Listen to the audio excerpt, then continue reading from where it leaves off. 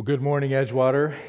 It is a privilege to open up God's Word with you again this morning as we continue in a sermon series that we began last week entitled, What is the Gospel?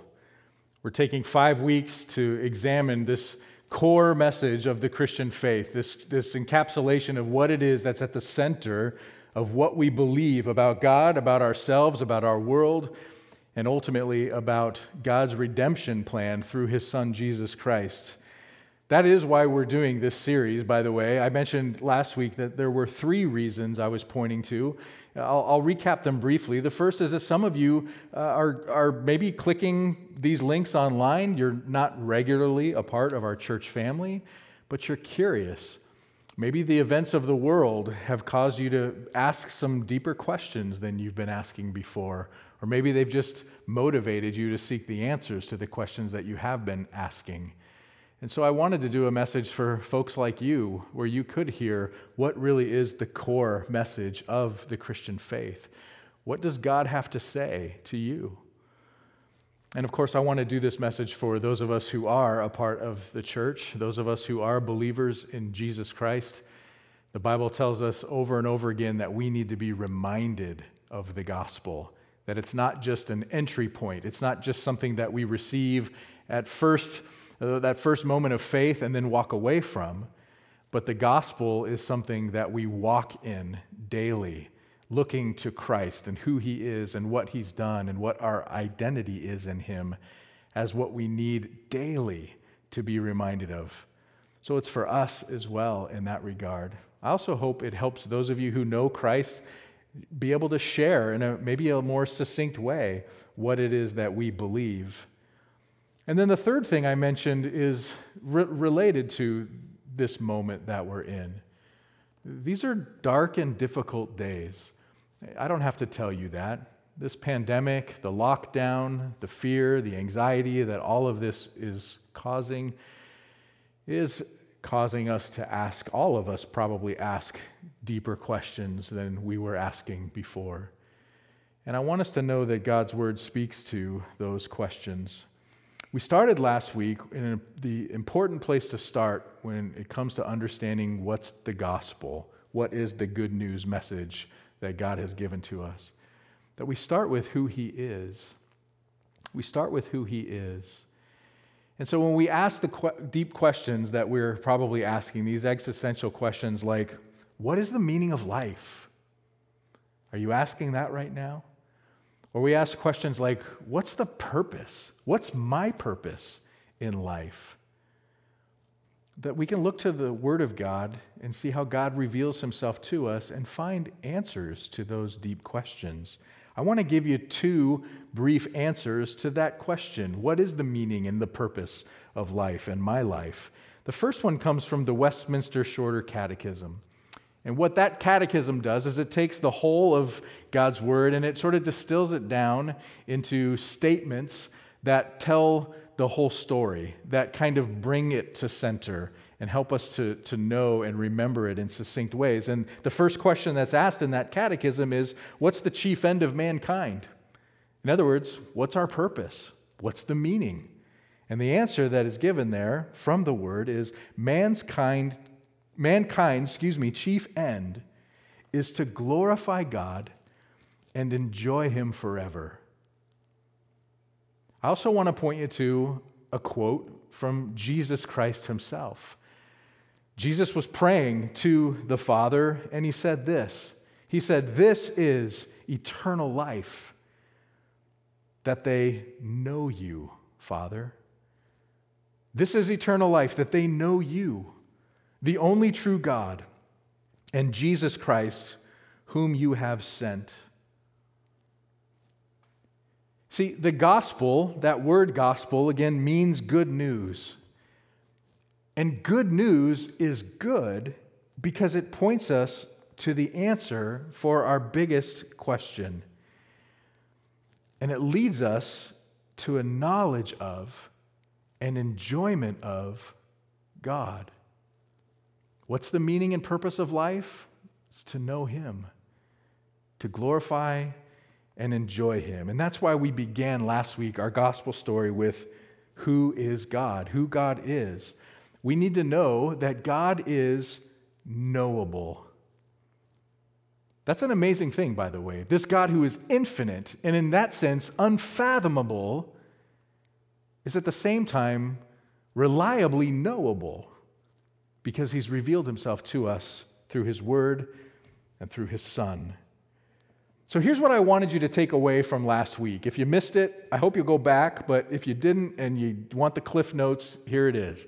Here's what I wanted us all to take away. The first thing about God is that he's the creator. He's the creator. He is the eternal, pre-existent one who made everything else. Everything we see and taste and touch and smell and hear and experience, including ourselves. He made it all. And therefore, he is the owner of it all. He's the rightful ruler of it all. It all belongs to him because it all came from him. He made it. So he's the creator. The second thing was that he's good. Right? It's not good news to know that there's a creator who owns everything if he's a bad person. But he's not. This God is a good God, meaning he is perfect in holiness, righteousness, kindness, justice, etc. God is the creator and God is good. That was the gist of last week's foray into who is this God. There's one more thing I want to talk about who God is before we move into today's main topic, which deals more with who are we? Who are we as humanity? The thing I want us to know about God is that God is also relational. So he's the creator, he's good, he's also relational. The Bible is full of Trinitarian language about God, meaning that God is God the Father, God the Son, and God the Holy Spirit. He is one God who exists in three persons. Now, I don't have time to unpack a Trinitarian message here today. That's not the point of today's message. But I think it's important that we understand that depiction of God as Father, Son, and Spirit, that relational picture, permeates the whole Bible. We see it even here in the beginning chapter of Genesis, where we already heard from a little bit this morning. God created. The Father acts, right? The Spirit is hovering over the waters of the world yet unformed. And he spoke into existence all things. That speaking is his word. And the book of John tells us in chapter 1 that the word of God, the logos of God, is the Son of God. So even right here in Genesis 1, we see evidence of that. Father, Son, and Spirit. We also saw it in the creation account. Let us make man in our image. There's plural language there for God. God is in relationship. Now, I tell us that because I'm ready to now move into something about us. God, who has created us, has made us in his image. That's what we read earlier from Genesis. So we have been made, we're unique in all of creation, humanity, men and women, as something that looks like, is meant to image the God who made us. That's not true of rocks or water or trees or even animals. Humanity has this unique position. And that means something. If God is the creator who is good and relational, then we as his created image bearers are also made to be good and made for relationship. Why is that important? It's important for this one really important reason. This is something I hope you grab onto. Mankind, you and I, have so much potential. I know it's, Reformed churches like ours, those of you who know what that means, I'm fairly Reformed in my preaching. You kind of expect that I'm going to talk about God as holy and right and good, and then immediately turn and talk about mankind as depraved and evil and full of sin. But I don't want to go there first, because the Bible doesn't go there first. We'll get there. But what the Bible does immediately upon creation is remind us that we are made in the image of God. We have so much potential to be good and righteous, just, loving, and self-giving, just as he is. And we were made then to be relational. Just as the Father, Son, and Spirit love one another and glorified one another throughout all eternity, God made us to then have relationship with him in a vertical way, and then relationship with one another in a horizontal way. Of course, we see that in the creation of Adam and Eve. Plurality, just like God exists in plurality. So we have this amazing potential. Now, of course, when we then move to the next step and we consider who we are as humanity, we say, well, if we have all this potential to be good and righteous and just as God is, then why don't we see that happening all the time? Why can't I even look at myself and see consistency in those kinds of attributes? And the reason, of course, as we know, is that something's wrong. Something went bad. And Genesis chapter 3 begins to explain to us then what happened, which is why I had that chapter read to us as well. Let me just highlight a couple of things. What went wrong? The beginning of chapter 3, we see the appearance of the serpent. The serpent shows up in the garden and approaches Eve. And the serpent, we're told in Scripture on a couple of different occasions, is the devil. It's Satan himself. Satan was an angel who was also created by God to be good and right and just and holy, but in his pride, he rebelled against God, and God cast him out of heaven. Where? Earth. So he's roaming the earth, and he shows up in the garden, and he does a couple of key things with Eve. The first is he attacks who God is, at least in her estimation, right? What is God like? So he begins to question her a little bit. He says, did God really say that you can't have any of these trees, you can't have any of this fruit? And there's an implication here as she begins to engage with him that Satan is saying to Eve, listen, God's trying to hold something back from you, right? Eve says, no, we can have any tree, but we can't have this tree of the knowledge of good and evil. And she says, if we eat of that, we're going to die. And Satan's like, really? You won't really die. In other words, what God's really doing here is he's not trying to do something good for you in prohibiting that tree. He's trying to hold back from you. He's not really good. He's not really giving. He's not really righteous in that regard. He's sneaky. He's holding back, right? Satan is undercutting this notion of who God is as a good creator. And the second thing that Satan does here is he begins to attack what God has said, how God has revealed himself, right? So he twists the words. Did God really say that? And he says it very opposite of how God said it. God didn't say you can't have any of these trees, but Satan says that's what God said, right? Did he really say that? And then Eve begins to quote back kind of what God said, but even now she's getting confused and she's getting it wrong. And what happens? We have an attack on not only who God is, but an attack on what God has said. And it leads then to Adam and Eve disobeying that order, disobeying God's good command to limit them from something. What was it that he was limiting them from? Nothing good, only the knowledge of evil. And as a result of their disobedience, there's a broken relationship now with God, a broken relationship with each other, and a broken relationship with the world that they were created to inhabit. I'll talk about those three things a little bit more in depth, but I want to go back to this core question of what is sin? So they disobeyed, they sinned. Sin enters the world, things begin to go awry. What does that mean? What is sin? Now, I suppose most people's definition of sin would be something like this. Sin is breaking the rules.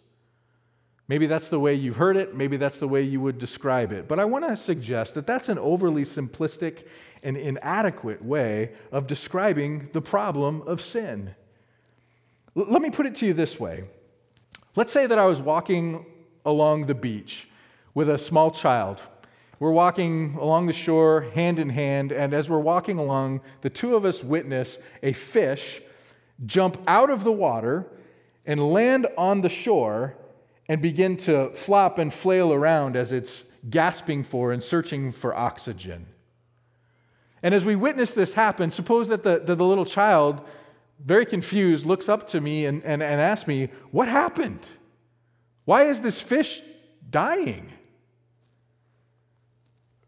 Now, suppose my answer was, well, he broke the rules. The rule was that fish should stay in the water, and he didn't do it. And so, you know what? He deserves what he gets. Would that be a very satisfying answer? And there's actually some truth to it, but it's not really a comprehensive description of what just happened, is it? The fish just sort of broke the rules? The better answer would be for me to say, the fish is dying because the fish isn't being what it was created to be. That's what we're seeing before our eyes. These rules, if you will, of staying in the water aren't just arbitrary rules for fish. That rule exists because it's a parameter for life. The fish, if it had this conscious decision to jump out of the water, would be denying its true identity.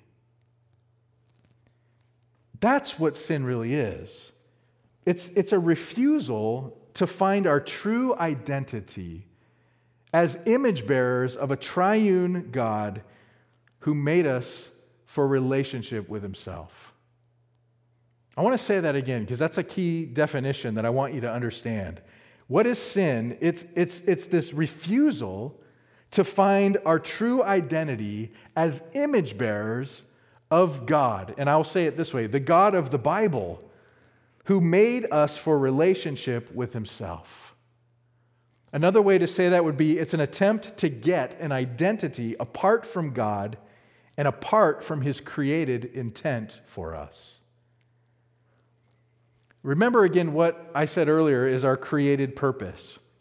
From the Westminster Catechism and from Jesus' words himself. It's to know God, to know him, to glorify him, and to enjoy him forever.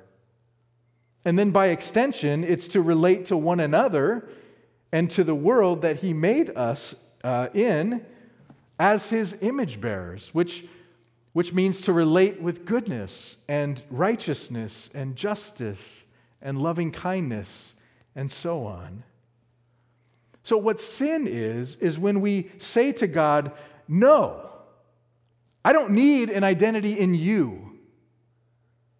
I don't want to submit myself to your design for me in that regard. I would rather find my identity somewhere else. I'll look to myself. I'll look to maybe some other thing that you've created, but I'm not looking to you. I'm going to order my life around something else to find my purpose and my worth and my significance. That's what sin is. And when that happens, when we do that, we become false worshipers. Now, some of you might say, false worshipers, I wouldn't consider myself to be a worshiper of anyone or anything at all. But I want you to know that that's not true. Everyone, in fact, whether they realize it or not, is a worshiper. Why? Well, first of all, because you were created to be one. You can't really help it. God made you to be a worshiper. But you become a false worshiper when you redirect that worship away from, again, the Creator onto a created thing. How do you do that, you might ask? Well, the etymology of the English word worship might be helpful here. The word comes from the combining really of two words together that will make more sense. Worship is the combination of worth and ship. Worthship. So in other words, whatever we ascribe worth to, and in this sense, ultimate worth to, where do you find your worth? Where do you find your identity, etc.? What you ascribe ultimate worth to becomes what you worship. You are giving it worthship. And so, of course, when that happens, we end up breaking all kinds of rules. If we look to the Ten Commandments as a model for rule breaking or rule keeping, the rule breaking which we would commonly think of and call sin, consider what's there. To break the Ten Commandments is to lie, to steal, to be envious or covetous, to commit adultery or murder. When we do those things, you have to understand that you're breaking those rules because something has altered your identity. You're having an identity issue that's causing you to have a tremendous insecurity. Why do you lie, cheat, steal, commit adultery? Because whatever it is that you've placed value in is being threatened by something and you're reacting to it. Right? So when you're breaking any of those 10 commandments and breaking a rule, understand what's under that. It's an identity issue. And of course, if you're breaking any of those rules, you've first and foremost broken the very first of the commandments, which is what? You shall have no other gods before me, the Lord says. The only reason you're breaking any of the other rules is because you've put some other God before him. And these rules, by the way, the commandments or any other moral command from Scripture, they're not just arbitrary either. Like with the fish analogy earlier, these rules aren't arbitrary. They exist because they're parameters for life. They're parameters for helping us to be what we were intended to be, to live life the way we were meant to live it. So when we are grasping and envious and covetous and lying and treating one another with contempt in any way, we're being the opposite of the self-giving, loving, righteous, and just image of God that we were created in. Now, you might ask, is that a big deal? Is sin a big deal? Well, I want you to remember what God said to Adam and Eve in Genesis chapter 3. Like the fish, if you step out of those parameters, you will surely die. So let's talk about what that looks like. What does this surely you will die look like? Let's talk about what sin does. First and foremost, what sin does is that it separates us from the God we were created to be in relationship with. That's the biggest effect of sin. We see that in Genesis chapter 3. After Adam and Eve have fallen, God comes in and he pronounces judgment on that sin, and he casts them out of the garden, right? He puts up a cherub, that's an angel, with a flaming sword and sort of hides and guards the entrance back into the garden. They are now separated from his presence. So that's the first thing and the most significant thing that happens is our relationship with God is now broken. What flows out of that then is that it also then separates us, sin, from ourselves, our true selves, from each other, and from the world. Tim Keller does a really good job in his book, A Reason for God, of categorizing those into kind of modern categories that help us to think about what those effects, what those consequences really look like. So he talks about the personal consequences of sin, the social consequences, and then the cosmic consequences. So let's talk about that a little bit. Let's talk about personal consequences. This is how we're separated from ourselves, our true our true selves, our true identity as we were meant to live.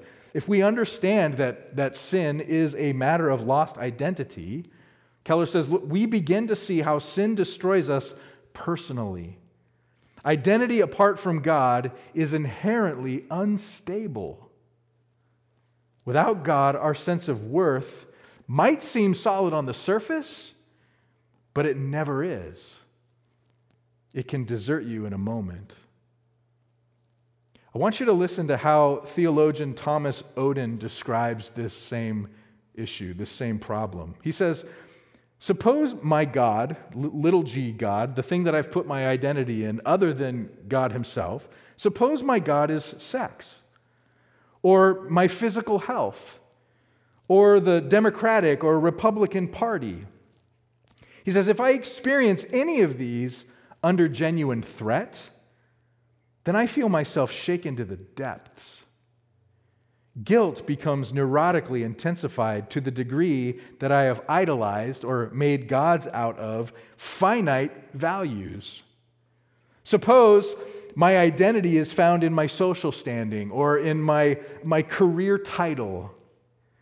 If this status has become an absolute value for me, a center of value that takes all of my other values and makes them valuable, then what happens if I fail? If I fail, I'm stricken with neurotic guilt. Bitterness becomes neurotically intensified when someone or something stands between me and something or whatever is my ultimate value. So what happens then? Well, if that's the way it is, then I become paralyzed by fear. Fear of losing whatever it is that's become my ultimate value. And again, if my identity is built on anything other than God, that insecurity is unavoidable. It's unavoidable. Nothing apart from God is guaranteed. You know, I think if the coronavirus crisis has taught us anything, it's got to be that. I would hope that it's taught us this. Anything and everything we might look for our security, our identity, can be swept away in a moment. That's, by the way, why addictions happen. We have this search for security that often drives us to turn to even good things and turn and ask them to become ultimate things. We have to have them, right? And when we have to have them, then they become enslaving to us. And that's not just true of addictions like drug or alcohol or sex, but it's true of things like work or family or achievement. A life centered on God leads to fulfillment. A life not centered on Him leads to emptiness. And here's the crazy thing. Building our lives on something other than God not only destroys us when we don't get what we want, but it destroys us even when we do get what we want. That's kind of a difficult thing for a lot of us to fully grasp, because most of us are living lives saying, I haven't yet obtained all that I'm really dreaming for or hoping for.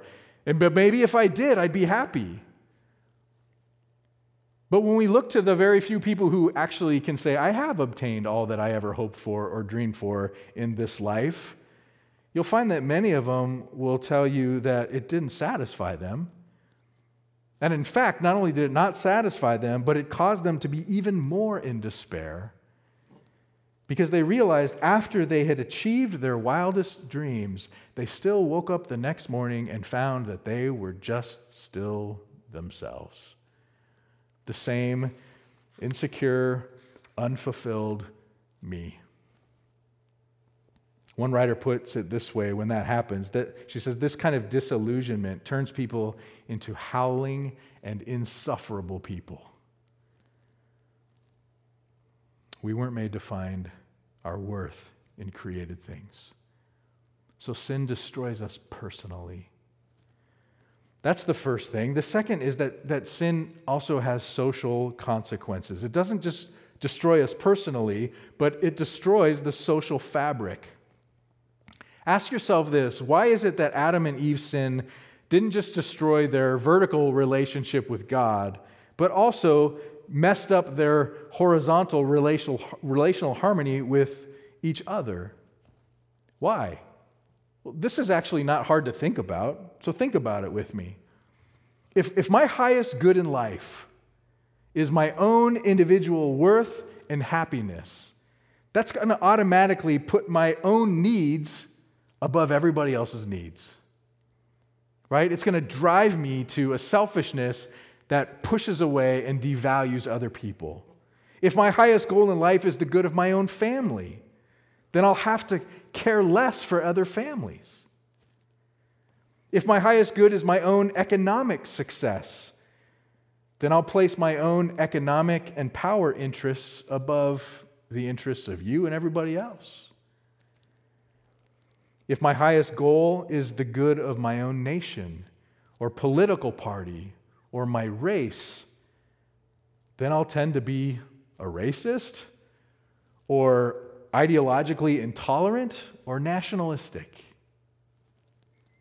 If I'm profoundly proud of being a very tolerant and open-minded person, well, then I'm going to be indignant towards those that I think are bigots. And if I'm a very moral person, I'm going to feel superior to all of those that I might categorize as being licentious or less moral than me. You see, this is a list that could go on and on forever. There's no way out of this conundrum. There's no way out of it. It's impossible to have a self-oriented identity that doesn't lead to some kind of exclusivism. And then society breaks down.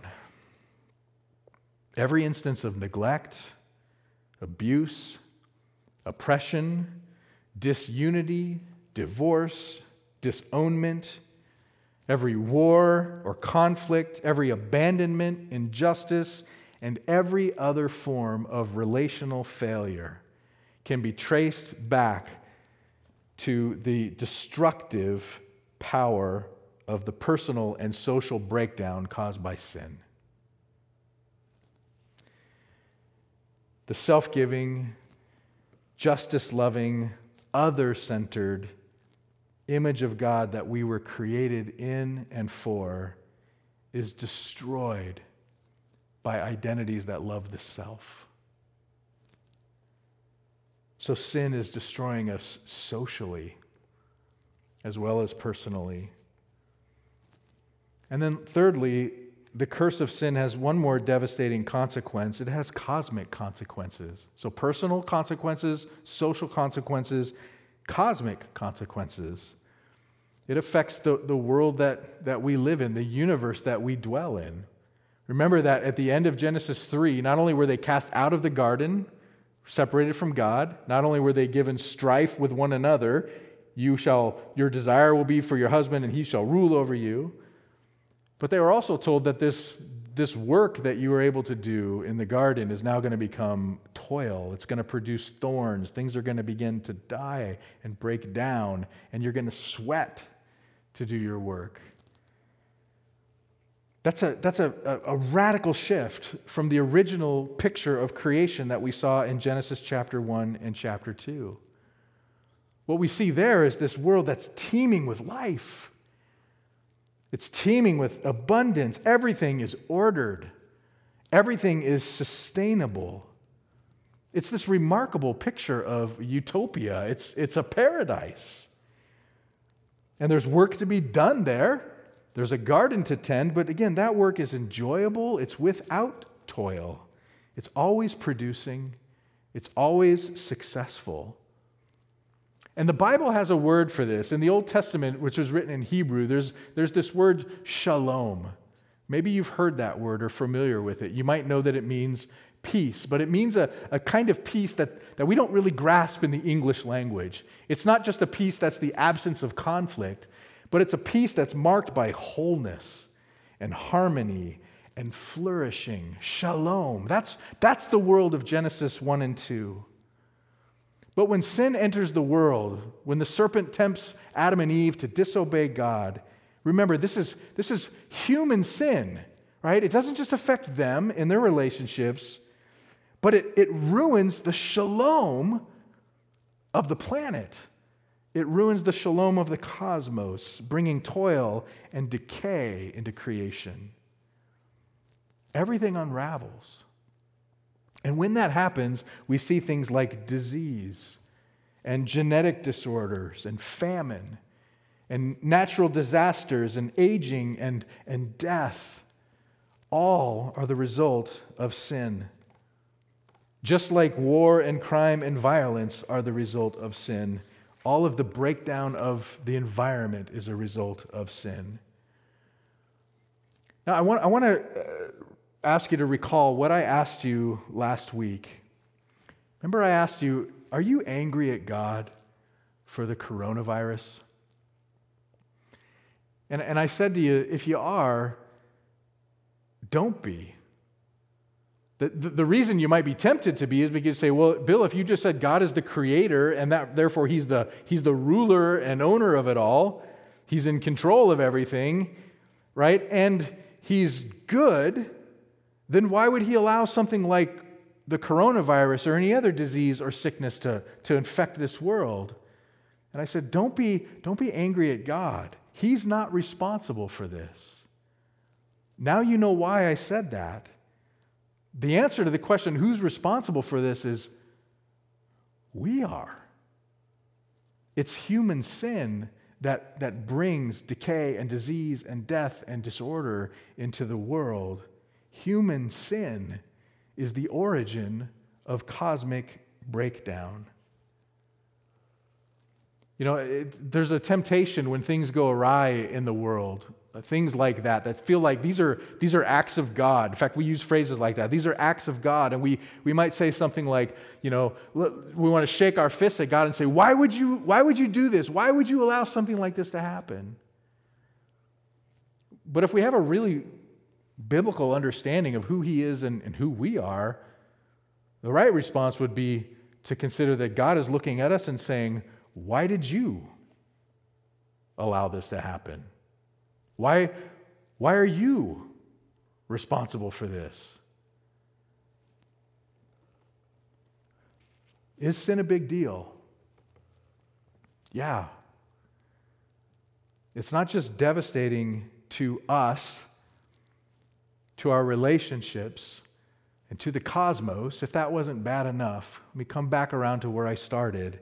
Most importantly, it's an offense against God, the God who made us for Himself. Remember again who He is. He is the Creator. That means we are accountable to Him. And He is good. He's righteous and just and holy and perfect and loving. And He made us in an image to look like Him.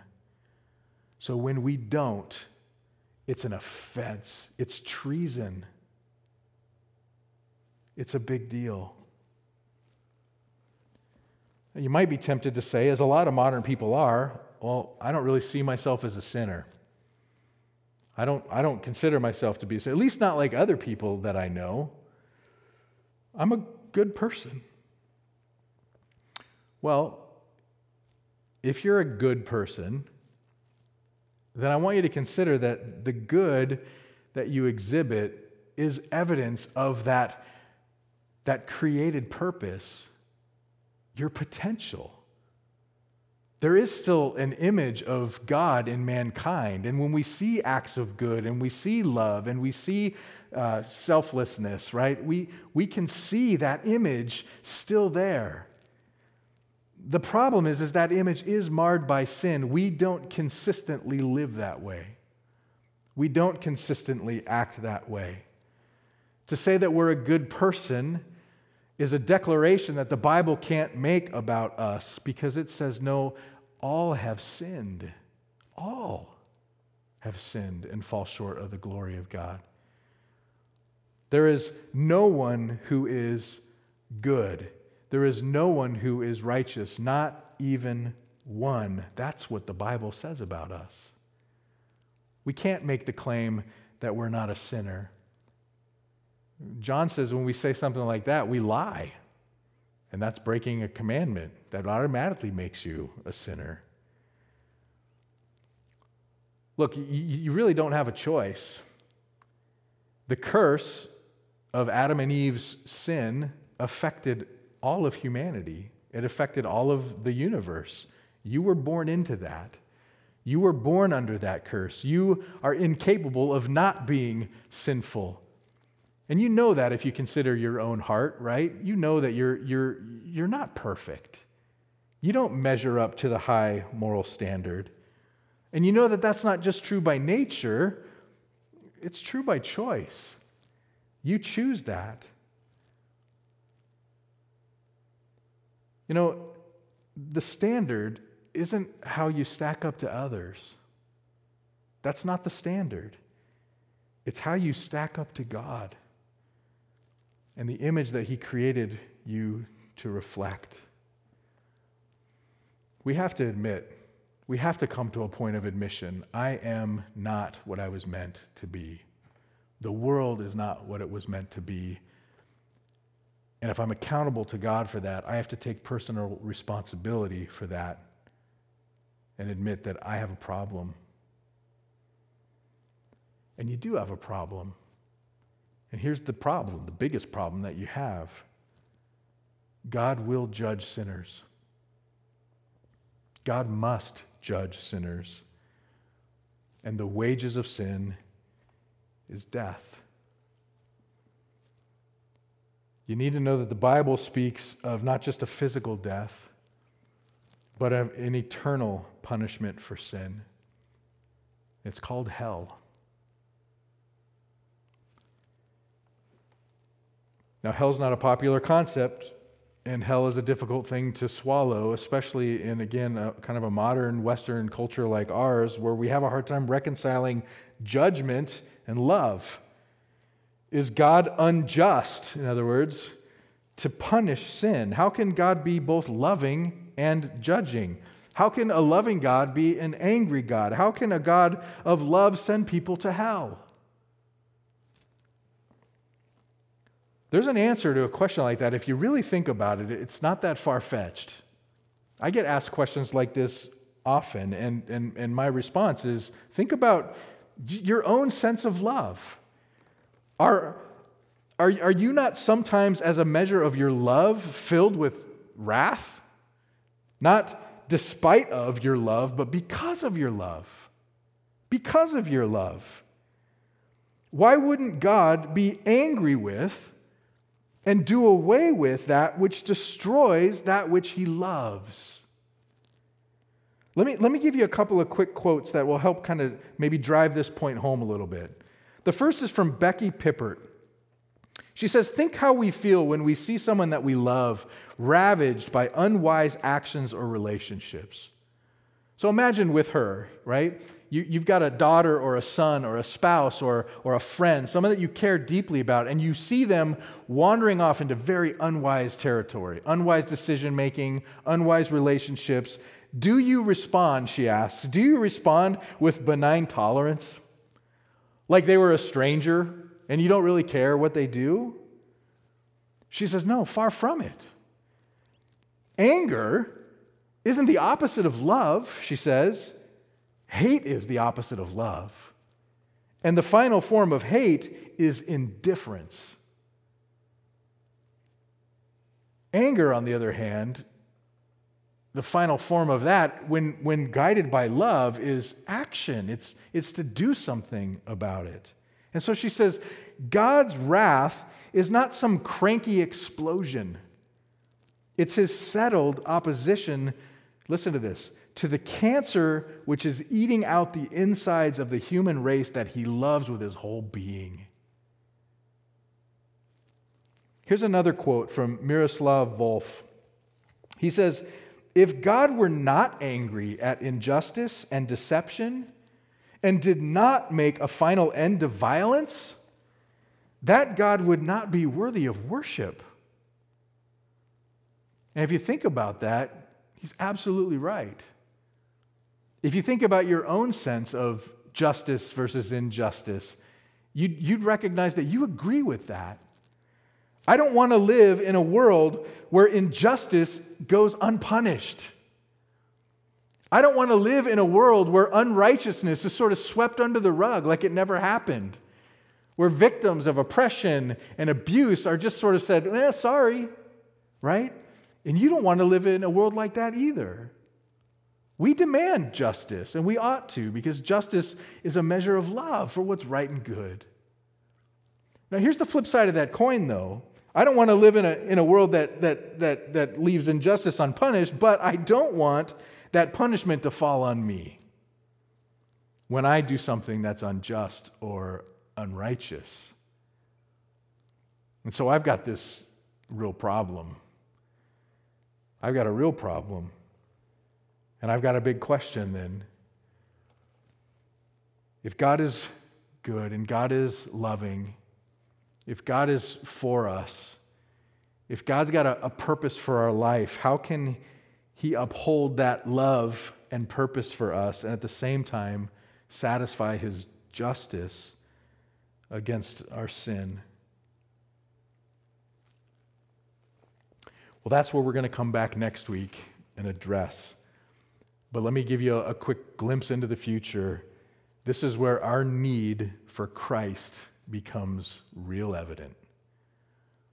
The answer to that question of how can God how can he satisfy his justice and uphold his integrity and at the same time be loving to undeserving people like us is that he sends his Son. God takes our sin upon himself as Jesus lives the perfect life that we couldn't live, but dies on a cross, the death that we deserved. The punishment of God, the righteous punishment, falls on him so that by him absorbing that punishment, he can transfer to us the righteousness that he alone has as the sinless one. That's how God can both be just and the justifier of sinners like us. And so we'll come back to that next week. I look forward to exploring that with you. But I want you to chew on that. Reckon with where you're at. Consider your own heart. Consider your need for God to step in and do something about this irreconcilable problem that you have. And then let's begin to be thankful that there is an answer. There is good news. This is the heart of good news. God does something about it in the sending of his Son, Jesus Christ. I look forward to seeing you next week.